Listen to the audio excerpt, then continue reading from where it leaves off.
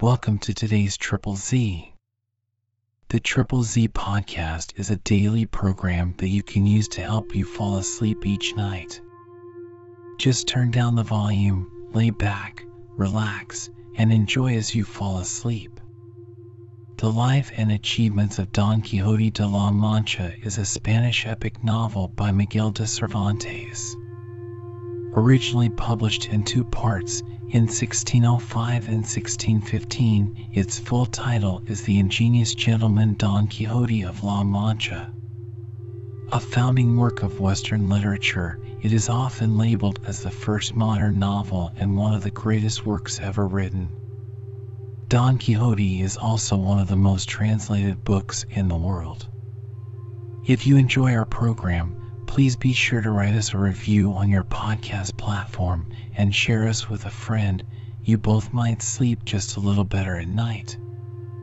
Our website is Triple Z, that's 3zs.media.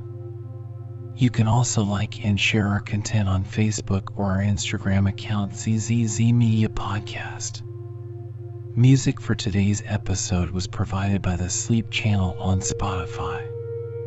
Chapter 84.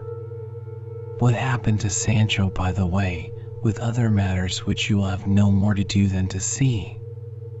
Sancho pursued his way until the night overtook him within half a league of the Duke's castle. However, as it was summertime, he was not much uneasy, and chose to go out of the road, with a design to stay there till the morning. But, while he sought some place where he might rest himself, he and Dapple tumbled of a sudden into a very deep hole among the ruins of an old building.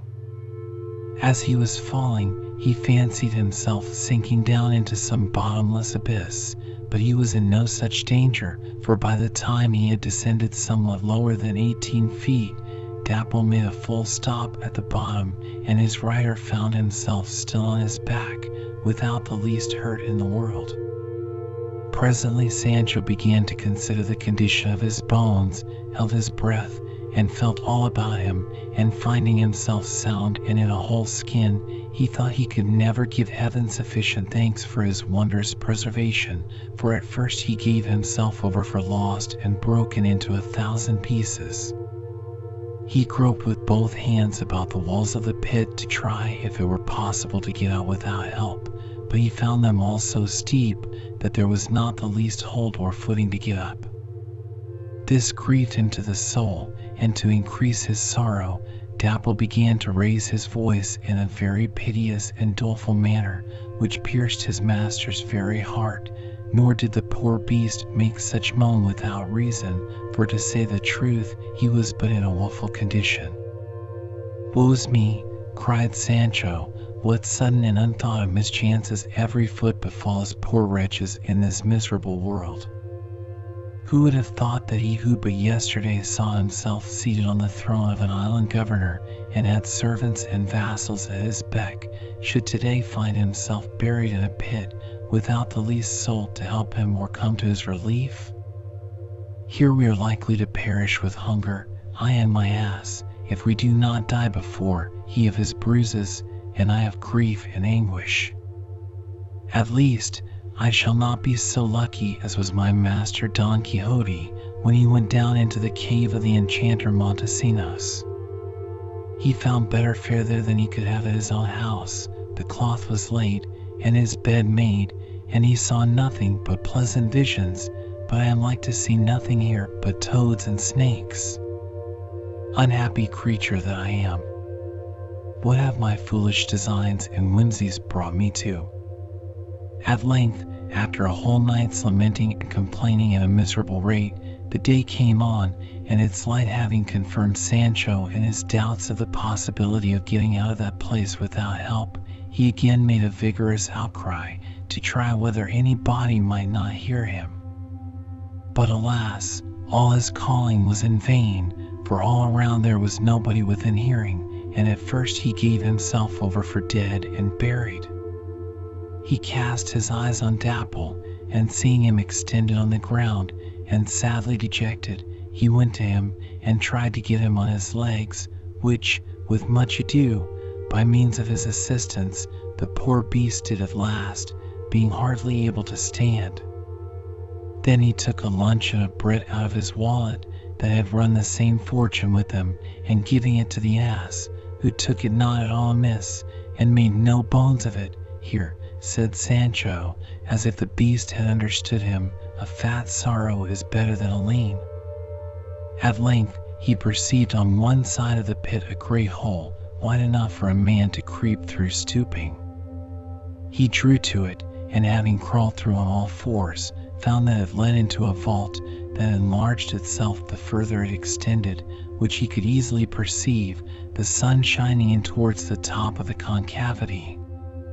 Having made this discovery, he went back to his ass, and like one that knew what belonged to digging, with a stone he began to remove the earth that was about the hole, and labored so effectually that he soon made a passage for his companion. Then taking him by the halter, he led him along through the cave, to try if he could not find a way to get out on the other side. "Alas," said he to himself, "what a heart of a chicken have I! This, which to me is a sad disaster, to my master Don Quixote would be a rare adventure. He would look upon these caves and dungeons as lovely gardens and glorious palaces, and hope to be led out of these dark narrow cells into some fine meadow, while I, luckless, heartless wretch that I am, every step I take, expect to sink into some deeper pit than this, and go down I do not know whither." Thus he went on, lamenting and despairing, and thought he had gone somewhat more than half a league, when at last he perceived a kind of confused light, like that of day, break in at some open place, but which, to poor Sancho, seemed a prospect of a passage into another world. But here we leave him a while, and return to Don Quixote, who entertained and pleased himself with the hopes of a speedy combat between him and Dona Rodriguez's enemy, whose wrongs he designed to see redressed.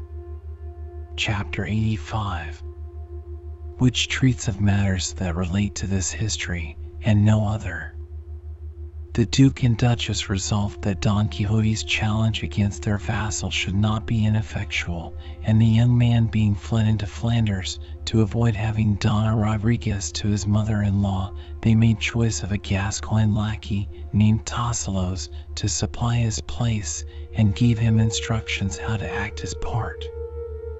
2 days after, the Duke acquainted Don Quixote that within 4 days his antagonist would meet him in the lists, armed at all points like a knight, to maintain that the damsel lied through the throat in saying that he had ever promised her marriage.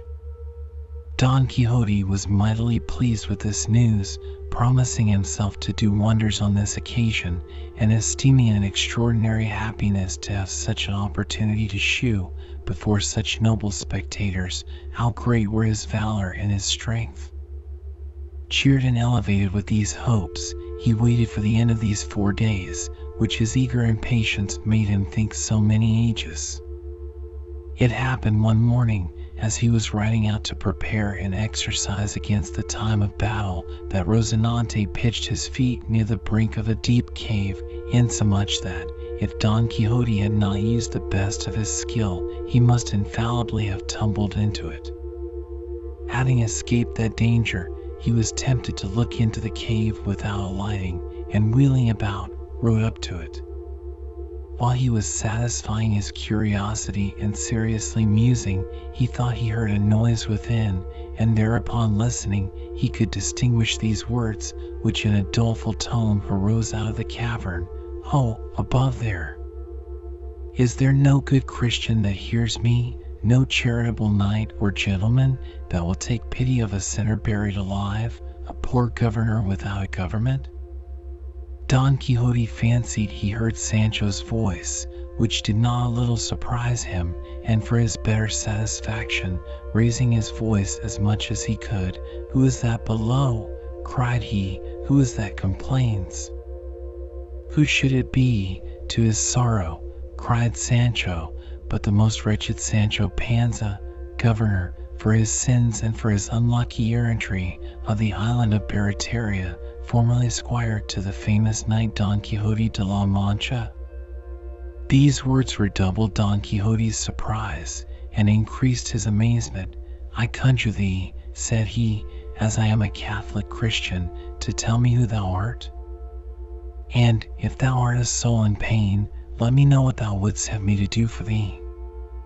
For since my profession is to assist and succor all that are afflicted in this world, it shall also be so to relieve and help those who stand in need of it in the other, and who cannot help themselves."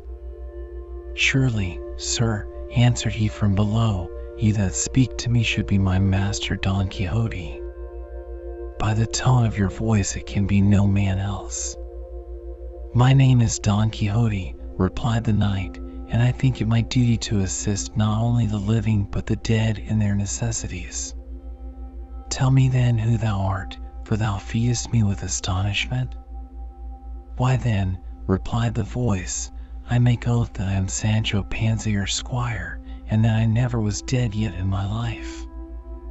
But only having left my government, for reasons and causes which I have not leisure yet to tell you, last night unluckily I fell into this cave, where I am still, and Dapple with me, that will not let me tell a lie, for, as a farther proof of what I say, he is here." Now what is strange, immediately, as if the ass had understood what his master said, to back his evidence, he fell a braying so obstreperously that he made the whole cave ring again. "A worthy witness," cried Don Quixote, "I know his bray, and I know thy voice too, my Sancho. I find thou art my real squire. Stay, therefore, till I go to the castle, which is hard by, and fetch more company to help thee out of the pit into which thy sins doubtless have thrown thee." "Make haste, I beseech you, sir," quoth Sancho, "and come again as fast as you can, for I can no longer endure to be here buried alive." Don Quixote went with all speed to the castle, and gave the Duke and Duchess an account of Sancho's accident, whilst they did not a little wonder at it, though they conceived he might easily enough fall in at the mouth of the cave, which had been their time out of mind. But they were mightily surprised to hear he had abdicated his government before they had an account of his coming away. In short, they sent ropes and other conveniences by their servants to draw him out, and at last, with much trouble and labor, both he and his Dapple were restored to the light of the sun. They then proceeded to the castle, where the Duke and Duchess waited for them in the gallery. As for Sancho, he would not go up to see the Duke till he had seen his ass in the stable, and provided for him, for he said the poor beast had but sorry entertainment in his last night's lodging. This done, away he went to wait on his lord and lady, and throwing himself on his knees, "My lord and lady," said he, "I went to govern your island of Barataria, such being your will and pleasure, though it was your goodness more than my desert. Naked I entered into it, and naked I came away. I neither won nor lost. Whether I governed well or ill, there are those not far off can tell, and let them tell, if they please, that can tell better than I. I have resolved doubtful cases, determined lawsuits, and all the while ready to die for hunger. Such was the pleasure of Dr. Pedro Rizzio, of Tertiafura, that physician in ordinary to island governors. Enemies set upon us in the night, and after they had put us in great danger, the people of the island say they were delivered, and had the victory, and may heaven prosper them as they speak truth. In short, in that time I experienced all the cares and burdens this trade of governing brings along with it, and I found them too heavy for my shoulders. I was never cut out for a ruler, and I am too clumsy to meddle with edge tools, and so, before the government left me, I even resolved to leave the government, and accordingly, yesterday morning I quitted the island as I found it, with the same streets, the same houses, and the same roofs to them as when I came to it. I have asked for nothing by way of loan, and have made no hoard against a rainy day. I designed, indeed, to have issued out several wholesome orders, but did not, for fear they should not be kept, in which case it signifies no more to make them than if one made them not. So, as I said before, I came away from the island without any company but my dapple. I fell into a cave and went a good way through it, till this morning, by the light of the sun, I spied my way out, yet not so easy but, had not heaven sent my master, Don Quixote, to help me, there I might have stayed till doomsday.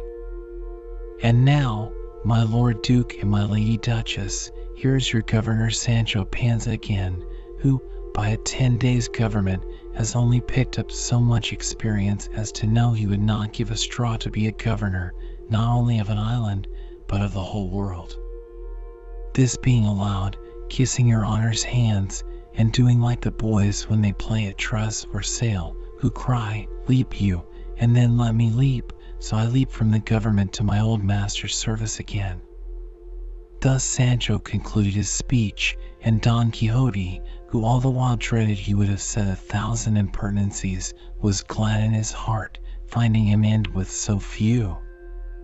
The Duke embraced Sancho, and told him he was very sorry he had quitted his government so soon, but that he would give him some other employment that should be less troublesome and more profitable. The Duchess was no less kind, giving order he should want for nothing, for he seemed sadly bruised and out of order. Chapter 86. Of the extraordinary and unaccountable combat between Don Quixote de la Mancha and the lackey Tossalos in vindication of the matron Donna Rodriguez's daughter.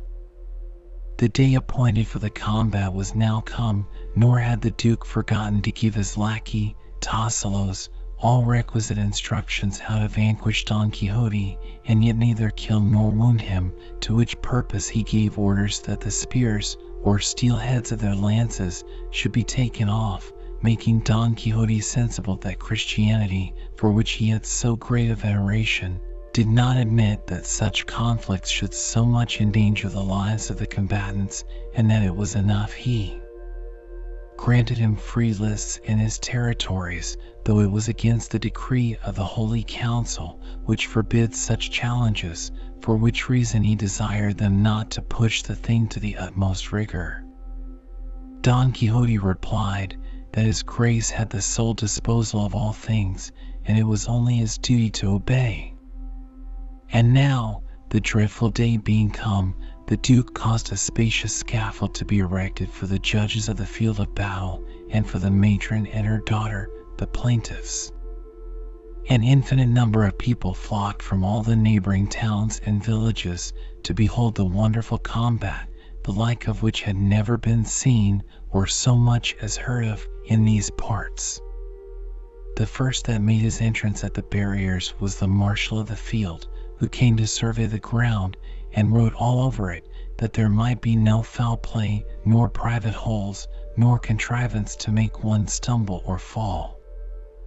After that entered the matron and her daughter, who seated themselves in their places, all in deep mourning, with no small demonstration of sorrow.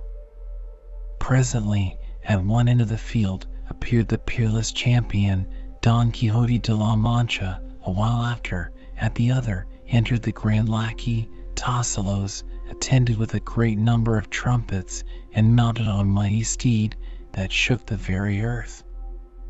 The valorous combatant came on, well tutored by the Duke his master how to behave himself towards Don Quixote, being one to spare his life by all means, and therefore to avoid a shock in his first career that might otherwise prove fatal should he encounter him directly. Tossalos fetched a compass about the barrier, and at last made a stop right against the two women, casting a curious eye upon her that had demanded him in marriage. Then the marshal of the field called to Don Quixote, and, in presence of Tossalos, asked the mother and the daughter whether they consented that Don Quixote de la Mancha should vindicate their right, and whether they would stand or fall by the fortune of their champion. They said they did, and allowed of whatever he should do in their behalf as good and valid. The Duke and Duchess were now seated in a gallery that was over the barriers, which were surrounded by a vast throng of spectators, all waiting to see the terrible and unprecedented conflict. The conditions of the combat were these: that if Don Quixote were the conqueror, his opponent should marry Donna Rodriguez's daughter, but if the knight were overcome, then the victor should be discharged from his promise. Then the marshal of the field placed each of them on the spot whence he should start, dividing equally between them the advantage of the ground, that neither of them might have the sun in his eyes. And now the drums beat, and the clanging of the trumpets resounded through the air. The earth shook under them, and the hearts of the numerous spectators were in suspense, some fearing, others expecting, the good or bad issue of the battle. Don Quixote, recommending himself to heaven and his lady Dulcinea del Toboso, stood expecting when the precise signal for the onset should be given. But our lackey's mind was otherwise employed, and all his thoughts were upon what I am going to tell you. It seems, as he stood looking on his female enemy, she appeared to him the most beautiful woman he had ever seen in his whole life, which being perceived by the little blind archer to whom the world gives the name of love, he took his advantage, and, fond of improving his triumphs, though it were but over a lackey, he came up to him softly, and, without being perceived by anyone, he shot an arrow 2 yards long into the poor footman's side, so smartly that his heart was pierced through, and through a thing which the mischievous boy could easily do, for love is invisible, and has free ingress or egress where he pleases, at a most unaccountable rate.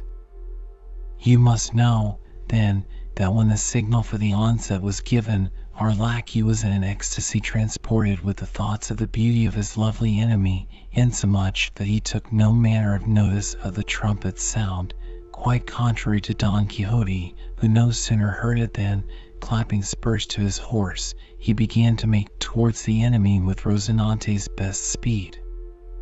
Tasso saw Don Quixote come towards him, yet, instead of taking his career to encounter him without leaving the place, he called as loud as he could to the marshal of the field. "Sir," said Tasso, "is not this duel to be fought that I may marry yonder young lady, or let it alone?" "Yes," answered the marshal.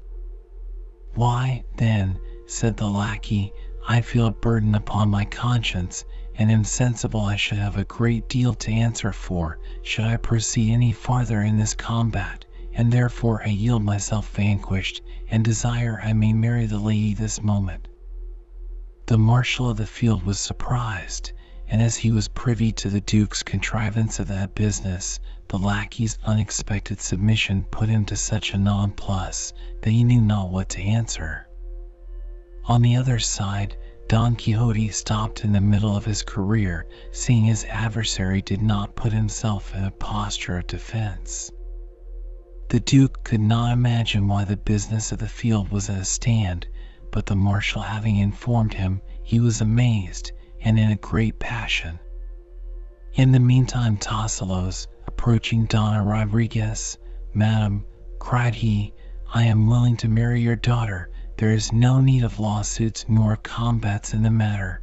I had rather make an end of it peaceably, and without the hazard of body and soul." "Why, then," said the valorous Don Quixote, hearing this, "since it is so, I am discharged of my promise. Let them even marry in God's name, and heaven bless them, and give them joy." At the same time the duke, coming down within the lists, and applying himself to Tasso, "Tell me, knight," said he, "is it true that ye yield without fighting, and that, at the instigation of your timorous conscience, you are resolved to marry this damsel?" "Yes, if it please your grace," answered Tasso. "Marry, and I think it the wisest course," quoth Sancho, "for what says the proverb? What the mouse would get, give the cat, and keep thyself out of trouble." In the meanwhile Tasso began to unlace his helmet, and called out that somebody might help him off with it quickly, as being so choked with his armor that he was scarce able to breathe. With that they took off his helmet with all speed, and then the lackey's face was plainly discovered. Donna Rodriguez and her daughter, perceiving it presently, a cheat, cried they have got Tosselos, my Lord Duke's lackey, to counterfeit my lawful husband, justice of heaven and the king. This is a piece of malice and treachery not to be endured. Ladies, said Don Quixote, do not vex yourselves, there is neither malice nor treachery in the case, or, if there be, the Duke is not in fault. No, these evil-minded necromancers that persecute me are the traitors, who, envying the glory I should have got by this combat, have transformed the face of my adversary into this, which you see is the Duke's lackey.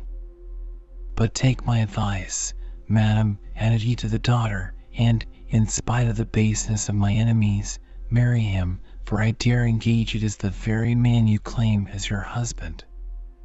The Duke, hearing this, angry as he was, could hardly forbear losing his indignation in laughter.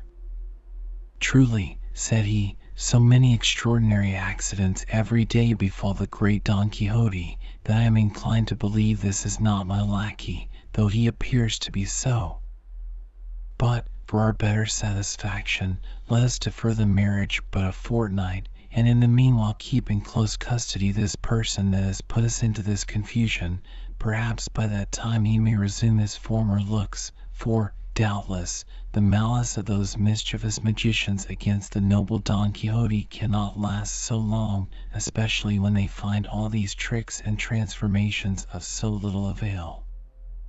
Alackaday, sir, quoth Sancho, those plaguy imps are not so soon tired as you think, for where my master is concerned, they used to form into form, and chop and change this into that, and that into the other. It is but a little while ago that they transmogrified the Knight of the Mirrors, whom he had overcome, into a special acquaintance of ours, the bachelor Samson Carrasco, of our village, and as for the Lady Dulcinea del Toboso, our mistress, they have bewitched and bedeviled her into the shape of a mere country blouse, and so I verily think this saucy fellow here is likely to live a footman all the days of his life. Well, cried the daughter, let him be what he will, if he will have me, I will have him. I ought to thank him, for I had rather be a lackey's wife than his that deluded me, who has proved himself no gentleman. To be short, the sum of the matter was, that Tosselos should be confined, to see what his transformation would come to. Don Quixote was proclaimed victor, by general consent, and the people went away, most of them very much out of humor, because the combatants had not cut one another to pieces to make them sport, according to the custom of the young rabble, who are sorry when, after they have stayed in hopes to see a man hanged, he happens to be pardoned either by the party he has wronged or the magistrate. The crowd being dispersed, the Duke and Duchess returned with Don Quixote into the castle. Tosselos was secured and kept close. As for Donna Rodriguez and her daughter, they were very well pleased to see, one way or another, that the business would end in marriage, and Tosselos flattered himself with the like expectation.